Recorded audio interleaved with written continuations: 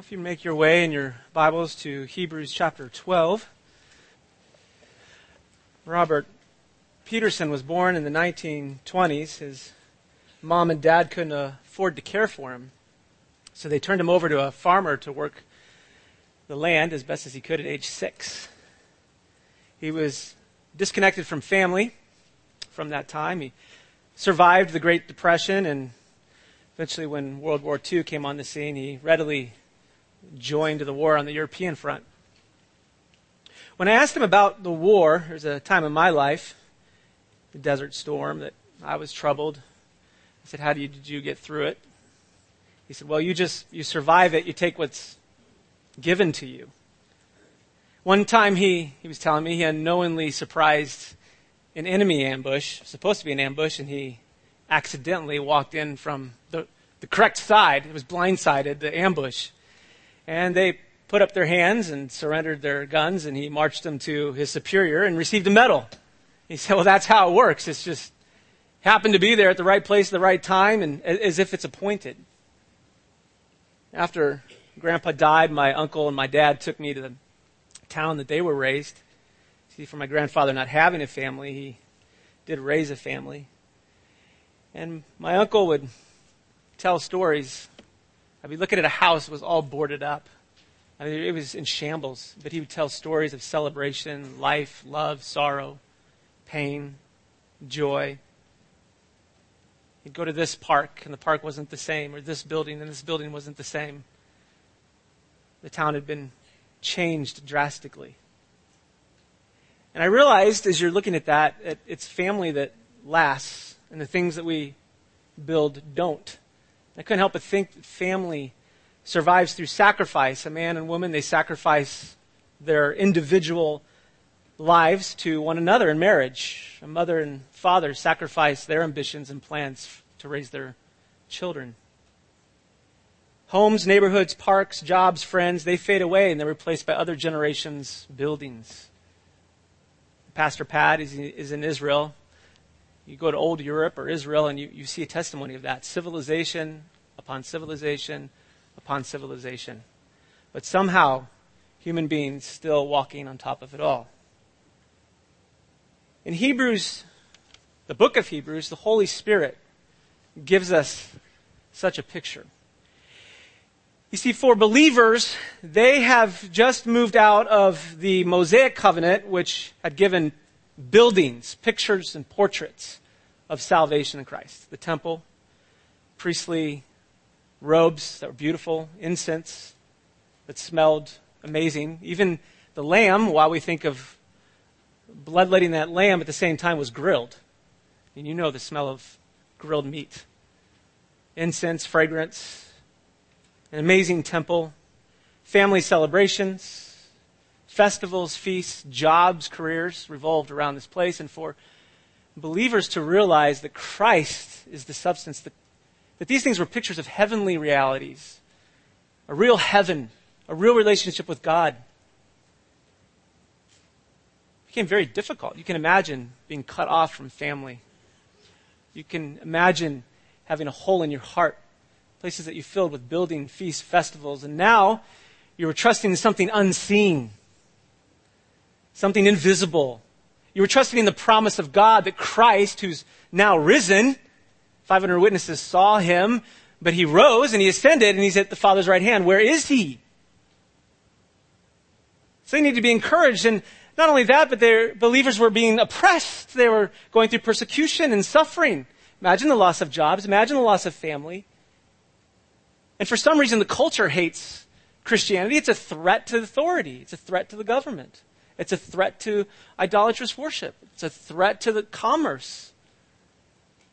And so believers were suffering for something they could not see. They had to see by faith through the promise of God's word. And so that's the context, is what is going to last? What's real? Is it the buildings that we build, or is it the promise of God? If you could imagine an iceberg, and the fish floating down below, and all they see is the darkness of the root of that iceberg penetrating the sea, but they could not see the life teeming above. That's what believers were given. All they could see is the bottom side of heaven, the earthbound view. And what they saw was Christ suffering. They saw the church suffering. They saw Christians suffering. And by faith through God's word and promise, they had to believe the heavenly things, that those were eternal and true and right and good, and had to cling to it. I mean, think all that the world was left with, other than the 500 witnesses, is Christ dying as a criminal on the cross. That's the world view. A view from under heaven.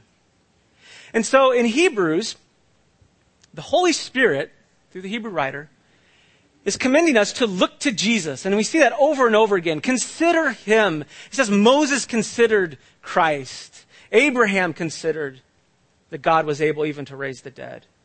Hebrews 3:1 says, you share in a heavenly calling. Consider Jesus. We've come to share in Christ. We must pay much closer attention. With the eyes of faith, look to Christ. Why would we look to Christ? Because Christ is God's highest and greatest, grandest gift to us, sinners. And so Hebrews 1 all the way through Hebrews 10 tells us about the resume of Jesus Christ so that we can consider him. We don't have time to look at every passage. What I'm doing is working from Hebrews, and then we're going to, the broad, and then we're going to focus in on chapter 11 and 12. But just listen. Who is this Jesus? Well, God has given himself to you in Jesus. Hebrews 1:3 says, he, Christ, is the radiance of the glory of God, the exact imprint of his nature. God has given himself to you in Christ. That's mind-boggling. God has given the world to come to you in Jesus. Christ is the creator.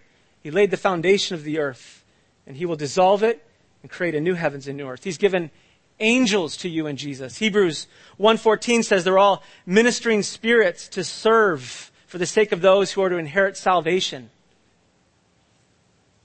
He has given his family identity to you in Jesus. We're called sons to glory. He's given his house, his household to you in Jesus. Christ is faithful over God's house, and we are his house, Hebrews 3:6. He's given rest to you in Jesus. Eternal rest in Christ. Hope of heaven. Hope of fellowship with him for all eternity. No suffering. No pain to come. He's given you heaven's throne of grace. It was pictured in the tabernacle and temple as the most holy place that the high priest could only enter once a year. That was the highest throne.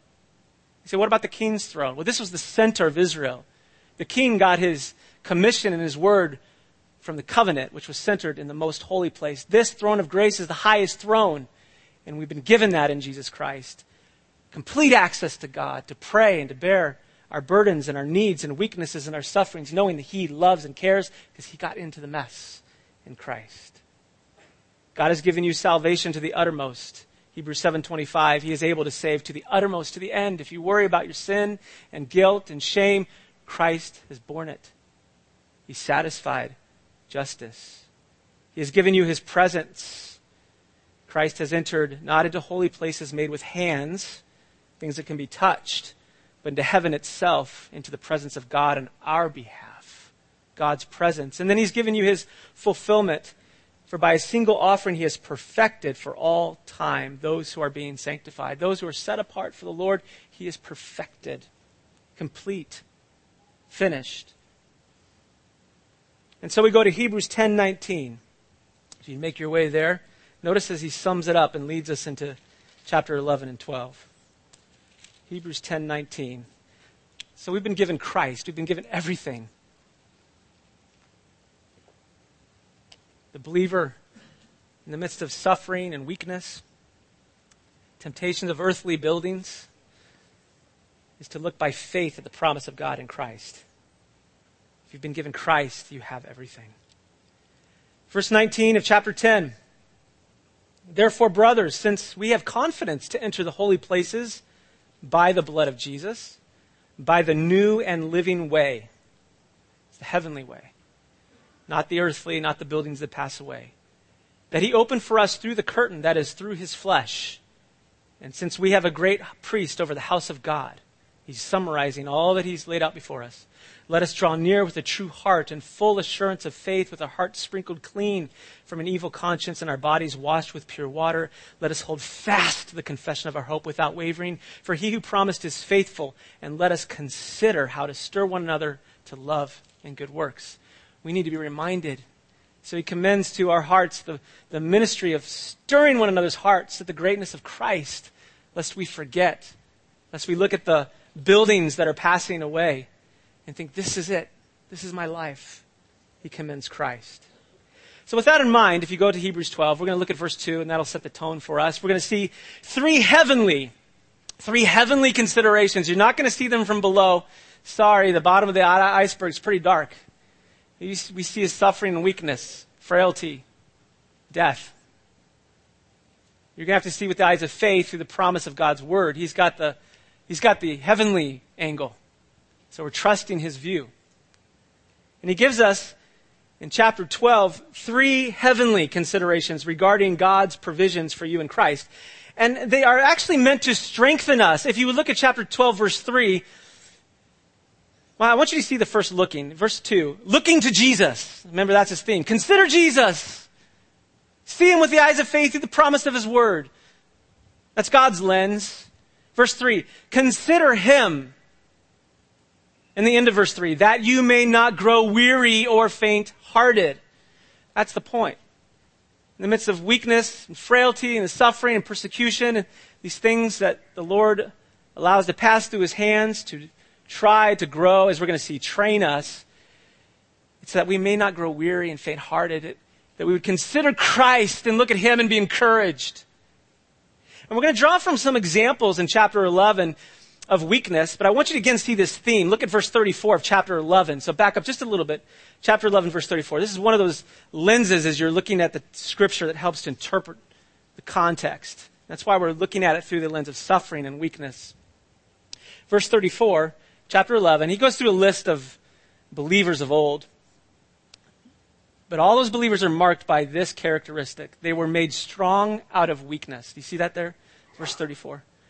They were made strong out of weakness. That's the context that we go through as believers. Strength out of weakness. And that strength is going to come from the promises of God in Christ. We want strength to get up and over the weakness, to overcome the weakness, to get out of the weakness. And his plan is to supply the encouragement, the promises in the weakness, so that we can see the great glory of Christ, and the world can see that too. Now, the first consideration is this: the certainty of Christ's perfect work. It's a victorious, perfect work. Look at verse 2 with me again. We're going to focus there. Looking to Jesus, the founder and perfecter of our faith, who for the joy that was set before him endured the cross, despising the shame, and is seated at the right hand of the throne of God. Consider Christ's perfect work. Consider his victorious work. Well, what are we to consider here? Well, notice he says looking to Jesus. The idea is it's continual. We'll need to keep looking to Jesus because we're in the midst of weakness. We're in the midst of a suffering world, and the Lord has deemed to shine the light of the glory of Christ in the midst of that suffering. And so we'll need to continue, the idea is, to habitually look to Jesus, to see his worth, his value, to meet our need. Notice we're to consider Jesus, the person of Jesus. And for that, what we would do, and we've done it already, is we've looked through the resume of Jesus. Who is he? He's God. He's greater than angels. He gives us rest. Our rest is in him. Our hope is in him. He's the creator. He's the Lord. He has an amazing resume. Consider the work of Jesus.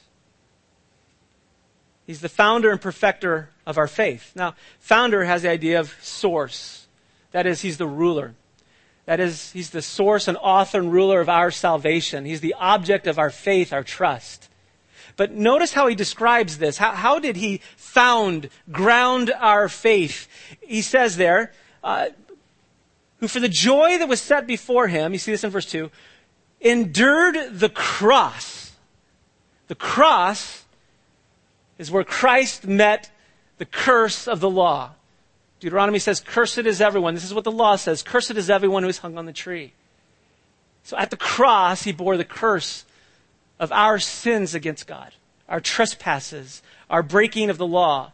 It's there at the cross that he fulfilled the curse as the servant. He absorbed the wrath of God. He met justice, and therefore is the foundation of our salvation.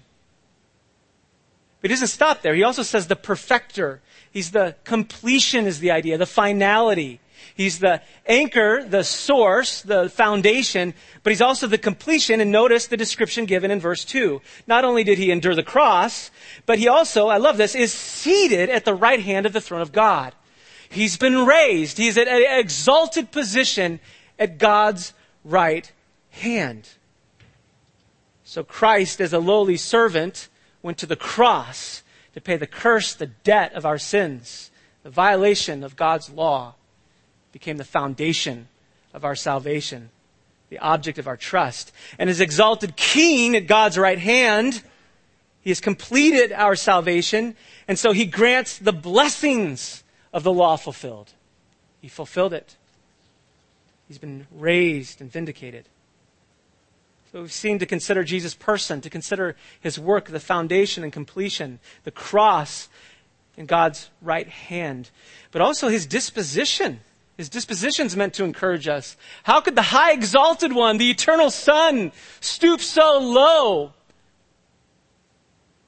To be born in a dark mother's womb. As Psalm 22 said, to feed from a mother's breast, he was trusting in the Lord. Why? Why would he stoop so low to take shame, our shame, the one who should be exalted and glorified? To take our guilt, impute it to him, reckon to him. And with it, our shame. Why would he stoop so low? What was his disposition? It says there in verse 2, he despised the shame. If you think of a metaphor, think of soiled clothes of failure. It's often we view others as they look at us in the midst of our failure. Hopeless. I'm just a failure. We're ashamed in light of that shame. There's different kinds of shame. There's a victim shame in which somebody brings us into their guilt by sinning against us, and we're wrapped into that mess. And oftentimes the victim shame can view themselves in light of the guilty one and confuse that. I see that a lot with counseling with those who cut themselves. Pain, penance, relieving the pain and stress and shame that others have sinned against them. There's personal shame soiled by the guilt of self. I've disobeyed the law of God, disobeyed the laws of man. And there's representative shame, which Jesus took. It was reckoned to him and pictured in his hanging on the cross in nakedness, exposed, soiled, and stained before the judging gaze of his creatures. The world would only see weakness and failure, foolishness and despicableness, horribleness, a deplorableness. So what got him through that? It says, for the joy set before him. Now you just again think of all these promises given to us in Christ. The joy of rest, the joy of a finished, completed work, the joy of sitting at God's right hand. In fact, if you just take this statement, seated at the right hand of the throne of God, that helps us understand the joy. He would be reunited with God as our Savior from the cross to exaltation. He would sit down. That would be the joy of completion, completing our salvation. There's a rest in that he sat down from his labors as our Savior. There is sovereignty that he sat down at God's right hand. The sovereign Lord, the one who, as King of our salvation, grants the Holy Spirit to awaken our eyes to see Christ and gives us the promises that we're declared righteous with God, that we're adopted as his children, that we're reconciled, that we're redeemed and our sins have paid for. These all come from the blessings of our King who sat down. And honor, to be at God's right hand, is a place of honor. You say, well, why does he need to do that? I mean, he's God. Well, he's the human nature that he took to himself. He's now exalted that on our behalf as our representative, so that we would follow him, so that God would look at us in Christ and see us in our representative, our champion, Jesus. What got him through is the joy set before him. The joy. So we're meant to consider Jesus, who considered the joy of the fulfillment of salvation and rest and honor at God's right hand, so too we consider that God has given us his best, his highest in his own Son, whom he loves with an eternal love. And this is to make us strong in the midst of our weakness. Now, by way of example, what I want to do is step back and just glean a little bit from Hebrews 11, because I want you to see that this is not new. You know, we get this picture that Christians are supposed to be these perfect little angels, and we don't sin, and we don't struggle with sin, and if you struggle with sin, something's wrong with you. That is not what Hebrews 11 tells us about these people of faith. I want you just to see a picture of it, but before we do, look at verse 39 and 40 of Hebrews 11. The Old Testament saints are looking for promises. They're looking to the promise of Christ. It says, and all these, Hebrews 11:39, all these, though commended through their faith, did not receive what was promised. And what was promised is Christ. They looked for the promise, but they don't have our benefit of having been post after the completed work of Jesus Christ. They're looking at shadows and types and pictures in the Old Testament that Christ would do these things, but they didn't get the benefit of being on this side of the cross, this side of the resurrection, this side of the church, this side of the 500 witnesses that saw the resurrection of Christ. So they're looking at it by promise. And what does he say there? They did not receive what was promised. Since God had provided something better for us, that's us, the church, that apart from us, they should not be made perfect. The point being is, Christ came at the perfect time. This was the best. It's not the types and pictures of the Old Testament. Christ is the substance. And he would save us, the church, and in so doing, that is when he would bring that realization to all these Old Testament saints who were looking at it through shadows and types, through promise. He was waiting until the time when Christ would come to bring the one body of all believers of all ages. So the point I wanted you to see is that they're looking by promise to Christ. Now you may have a hard time believing that, so maybe you need to step back a little bit and take a look at Hebrews 11 verse 26. And notice Moses considered the reproach of Christ greater wealth than the treasures of Egypt. He had the promise in Genesis 3:15 that a Messiah would come and would crush the serpent's head. He understood the types and pictures, and he's looking to Christ by promise. So what we're commending here is that all these believers, the hallmark of their faith is they looked to Christ. They were looking to the promise of Christ, yes, in types and shadows. But notice their own lives are a mess. It's the promise that is the treasure. Okay, so let's look at their life as a mess. Verse 23, and we're going to have to really quickly just pull these out, just by ways of example. They were encouraged in their weakness. That's the point. They were failures. Their guilt and their shame by trusting in the promise of Christ. So verse 23, you got Moses' parents who hid Moses for 3 months. It says they were not afraid of the king's edict, that is his command, Pharaoh's command, to kill all the firstborn children. And they saw the child was beautiful. If you trace that word beautiful, it has the idea of being graced of God. It wasn't just that, whoa, this child's beautiful. No, this child is God's favor. This child is a child of God's promise. And so they clung to the promise of God rather than the king's command. That's what encouraged them. Moses, in verse 24 and 25, by faith Moses, when he was grown up, refused to be called the son of Pharaoh's daughter, choosing rather to be mistreated with the people of God than to enjoy the fleeting pleasures of sin. He was adopted and brought in to the Egyptian family, not just the family, but the throne, as the king's daughter's son, which would involve a lot of worldly pleasures and sinful pleasures. And he chose by the promise of God to identify with the people of God rather than this position of wealth, authority, prestige, and power. What did he cling to? The promise of Christ. In verse 26 and 27, he considered the reproach of Christ, the shame of Christ, greater wealth than the treasures of Egypt, for he was looking to the reward. Verse 27, by faith he left Egypt, not being afraid of the anger of the king, for he endured as seeing him who is invisible. By faith he looked at the heavenly realities, the heavenly promises, and disregarded the earthly buildings. And they were alluring. In the midst of weakness, trusting in the promises of God in Christ. Now we turn to another set, and that's Israel. We see Israel trusting in God's promise. And for this is a picture of God immersing them in the hand of judgment, but in judgment, delivering them. So they're placed into this very difficult position in which they're going to have to trust the Lord to deliver them while God is bringing judgment on their persecutors, the Egyptian masters. So in verse 28, by faith he kept the Passover, referring to Moses, and sprinkled the blood so that the destroyer of the firstborn might not touch them. That would be Israel. Here they are. They're going to have to trust the promise of God. The angel of judgment is coming over.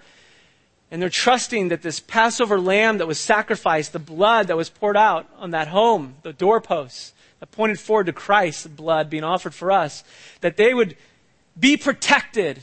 Deuteronomy 32 reminds us that God hovered over them like a hen hovers over her chicks, protecting while judgment was brought on the land.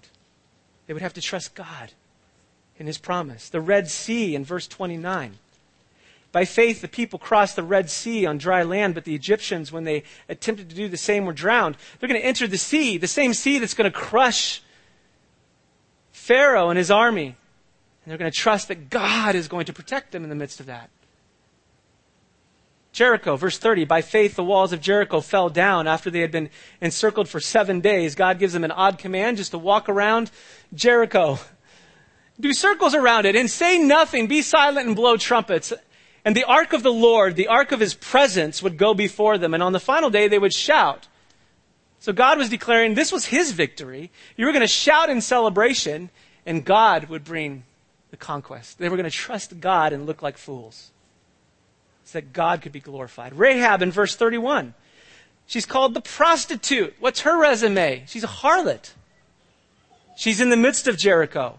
She did not perish with those who were disobedient because she had given a friendly welcome to the spies. You remember this story. She's protected the spies of Israel. She's trusted in the promise of God in Christ. She knew that the people of Israel were God's people and that through them the Messiah would come. So she identified with them, and God says, stay. Stay? Can I take my family and leave? Nope. You're going to stay while that judgment is going to be brought down on Jericho. And you're going to trust the Lord that he will deliver in the midst of judgment. Verse 32, what more shall I say, for time would fail me to tell of Gideon. Gideon, he believed God's promise, but he had weak faith. Barak, he was not a man's man. He was not a leader. He hid behind Deborah. Samson, you know him. He was treacherous. He was a liar. He was tempted. Jephthah, he was born of a prostitute, lost his inheritance, had a sketchy life. David, a murderer and adulterer. Samuel, anointed and a disobedient king, Saul, and the Lord used him to anoint David. All these people, what are their resume? Weakness, failure. And in the midst of it, they were trusting the promises of God. Jesus said that he came to save sinners, not the righteous, to save the wicked. He goes on. I want you to see verse 33 and 34. Who through faith conquered kingdoms, enforced justice, obtained promises, stopped the mouths of lions. Think of Daniel, thrown into the den of lions. This was man's judgment against Daniel. And God turns that judgment into Daniel's deliverance. The safest place Daniel could be at the moment was with the lions. That was the safest place. No one was going to enter in there. In fact, when his oppressors were thrown in there, they were devoured. So God turned what was his judgment, Daniel's judgment, into deliverance. In the very midst of it, it was God's presence and promise that secured him. How about Daniel's 3 friends? We know that story. Verse 34, they quenched the power of fire. Remember Daniel's 3 friends? Their new names, Shadrach, Meshach, and Abednego, are thrown into the fire for refusing to bow down to the idol of Nebuchadnezzar. So his oppressors throw them in, and that same fire destroyed the soldiers. Where were they? They were in the safest place. Yes, ironically, under man's judgment. God's presence with them turned it into deliverance. Darius had to say, come out. He could go in. You see, that's the beauty of what God does for us in Christ. Isn't that the cross for us? To come to the cross, we have to say, he's bearing my guilt and shame. I deserve eternal judgment. And so we come and we wrap our arms by faith around him and we identify with him and say, he's bearing my guilt and my shame. That's the worst place to be. We spend our entire lives trying to justify ourselves and escape our guilt and shame. And the cross bids us to come and admit that we deserve judgment. And because Christ bore our guilt, sin and shame and the wrath and justice for us, we find in that place of darkness, in that place where we have said, it's my guilt, my judgment that I deserve, we find deliverance. We find hope. We find life in the promises of God in Christ. Those are the themes. That's why he's saying, well, in verse 2 of chapter 12, look to Jesus. Keep looking to Jesus. Secondly, and this is going to have to just fly, consider his family training. Consider his family training. And I just want you to see the pictures of training. This is verses 3 through 14. 3 through 14. In the context, we draw from verse 1 that we're to lay aside every weight and sin which clings so closely, and let us run with endurance the race that is set before us. So the issue is, okay, you've trusted in Christ, but he's not just rescued us and take us to heaven. We're meant to run a race. We're like athletes, training, dealing with sin in our lives, not to earn God's favor. Christ has already done that. But we want to be conformed to his character. So sometimes what happens when we're going through weakness is we forget that's God's plan, by the way, of deliverance. And Christ entered that. So we need to look at the promises of God in Christ to be encouraged that in the midst of weakness we have everything in Christ. But also sometimes when we're going through suffering, we go, God, I must have done something to deserve God's anger. He's upset at me. He's judging me. And so verses 3 and following are meant to encourage us, no, this is family training. If you belong to him, as a father, he wants to conform you to his character, to prepare you for heaven. Not to gain heaven, that's already been done in Christ, but to prepare you, to conform you, just like a child would be conformed to adulthood. I'm going to have to just pick out some sections for you. But if you look at verse 11 of chapter 12, he says, for the moment, all discipline seems painful rather than pleasant, but later it yields the peaceful fruit of righteousness to those who have been trained by it. That's the word we get from gymnasium from. In fact, he talks about a struggle against sin in verse 4. It's a fight. It's an athletic event, which we're growing in conformity to Christ, but we're being trained. And he trains us through the struggles and weakness. So he reminds us of the promises of Christ in our weakness. But then as his family, he takes those weaknesses and suffering and persecution and trials, and he turns them into an opportunity to train us. To train us to value Christ, to train us to value heaven. And in verse 11, to train us in the peaceful fruit of righteousness, to rest in him, to trust in him. Now, let's just draw some encouragement from verses 4 through 14. So go back to chapter 12. Look at verse 4. There's a struggle. That's the idea of a competition. All right, what are we competing in? Growing in conformity to Christ. There's an exhortation. Every coach gives an exhortation. In verse 5, have you forgotten the exhortation that addresses you as sons? He's given us the pep talk, the encouragement. What does he want us to understand? Don't regard lightly, verse 5, the discipline of the Lord. Cherish it. Well, why should I cherish it? Well, verse 6, because the Lord disciplines, he trains the one he loves. And he chastises every son whom he receives. If you're his son, be encouraged. He's training you to grow in his holiness, to grow in resting in him. Look at verse 10. For they disciplined us. He's talking about earthly fathers as a comparison, as it seemed best to them. But he disciplines us for our good, that we may share his holiness. That's the goal. And we need to remember that. The suffering we go through, the weakness, the oppression, the trials, isn't because he's against us. It's actually the opposite. It's because he's for us. Hebrews 12 reminds us that he doesn't discipline outsiders. He disciplines and trains his family. Look at verse 12. Therefore, lift your drooping hands. It's this race, this athletic competition. Strengthen your weak knees. Make straight paths for your feet, so that what is lame may not be put out of joint, but rather be healed. He's encouraging us to encourage one another. Now that we understand, we're in a gym. This life is a gym for Christians, preparing us for heaven. So verse 14, strive for peace with everyone and for the holiness without which no one will see the Lord. Now that's important because he's saying that if you belong to him, you're going to be conformed to him. That's the mark of your life. That's how he prepares us for heaven. Now, you may read this text, and there are people who do, that read in verse 14 that without holiness, no one will see the Lord. And they think that our holiness will get us salvation, will get us into the family. And that is not what he's saying. He's saying you're already in the family in Christ. Be assured, be encouraged. And what does he do with his family? The mark of being in his family is he trains you for holiness and thereby prepares you for heaven to see the Lord. Now he's preparing us then for the final conclusion, and we're verses 18 through 29. Because if you're thinking that you need to be holy, be trained in holiness to become part of his family, you're approaching God through the works of the law. If you understand that he's already accepted me in Christ and therefore he's training me as a mark of his family, you understand grace. And he gives us two pictures of this. In verse 18 through 21, he gives us a picture of the law of God at Mount Sinai. And notice in verse 18, for you have not come to what may be touched. This idea of a building. A blazing fire and darkness and gloom and a tempest. So what may be touched is these pictures of the law.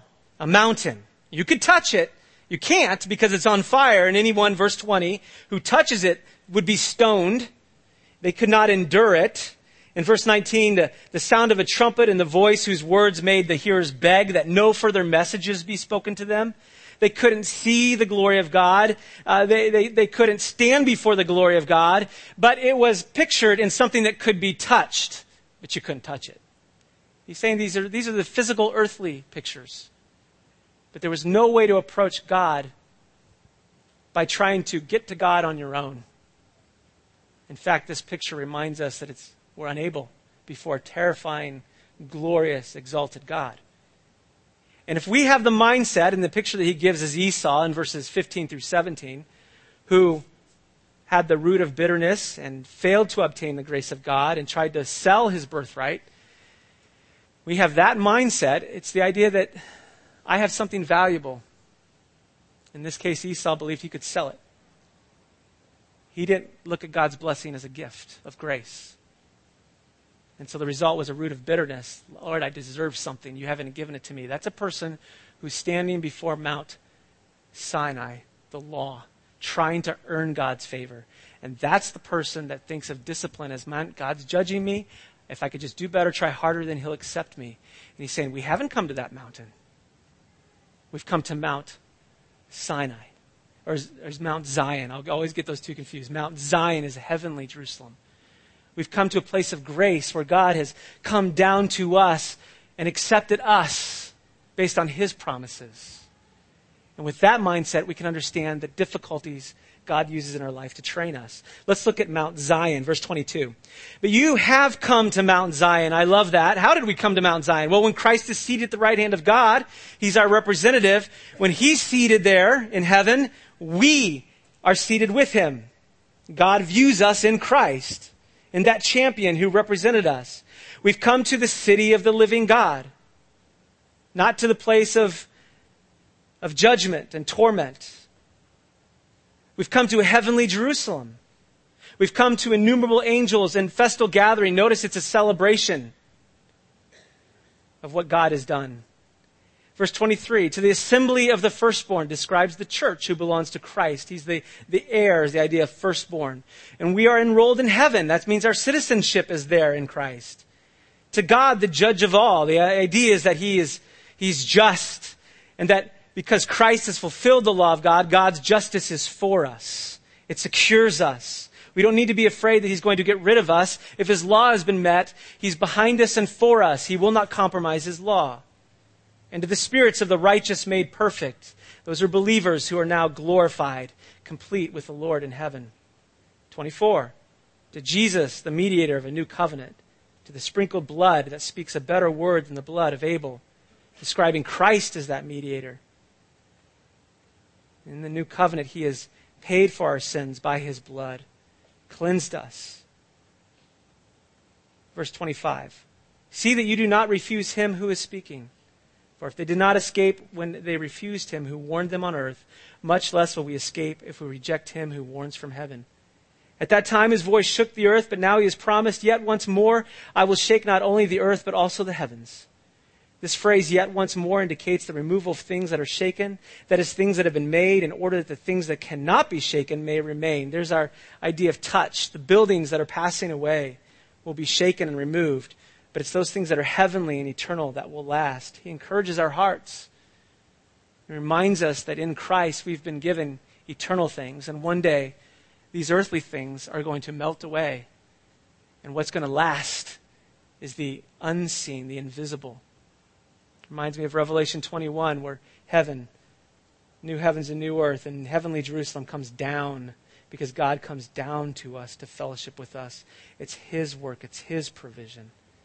Verse 25, what's our attitude? Like Christ, who for the joy set before him, because Christ is set before us as this beautiful gift and celebration that we are citizens and belong to. Therefore, be grateful for receiving a kingdom. It's not earned. We don't earn it. Christ does that for us. And it cannot be shaken. Let us offer to God acceptable worship with reverence and awe, for our God is a consuming fire. So what encourages us in weakness? What encouraged the Old Testament saints was the certainty of Christ's perfect work. The certainty that God is going to train us in his family. And then thirdly, if you missed it, is the certainty of his grace. The certainty of his grace. And he gives us the pictures in Mount Zion, a heavenly Jerusalem that can't be destroyed. The earthly will fade away and be shaken by God. In 1994, when I was going to school, college, January 17th, 4:30, in 20 seconds, an earthquake hit that blew down the 14. These massive structures were completely destroyed. For years, we had to drive down the common roads.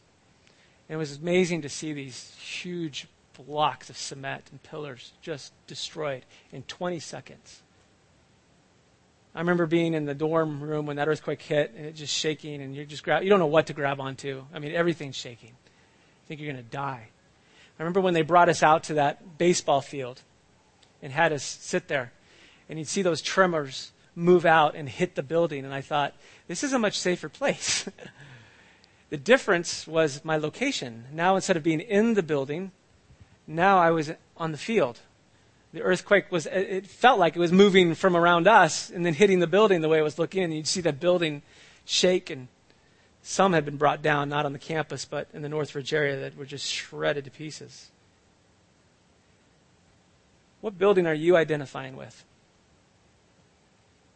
What family are you identifying with?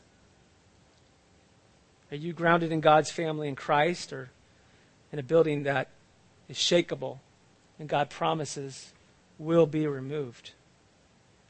It's interesting that Christ is set before us, the right hand of God. And the joy that was set before him encouraged him on his road through shame. May we draw from the promises of God in the Christ, a Messiah, a champion who's been set before us. It's the one seated, fixed, complete, rested, victorious, honored, vindicated. Our Lord and champion, to encourage our hearts. Lord, we thank you for your great grace. It's so hard in the midst of weakness and suffering to misinterpret things.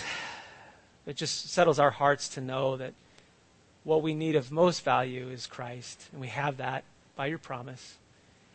And we need to be trained because we're your children, your sons and daughters. So it's a confirming mark in our lives that you are visiting us in the gymnasium of holiness. And Lord, lest we struggle, you remind us that we've come to a mountain that is unshakable, heavenly Jerusalem, secured by the precious blood of Jesus Christ. He is our mediator. He did it by his blood, by his substitutionary life. So we give you praise. We thank you, give you awe and worship. In Christ's name, amen.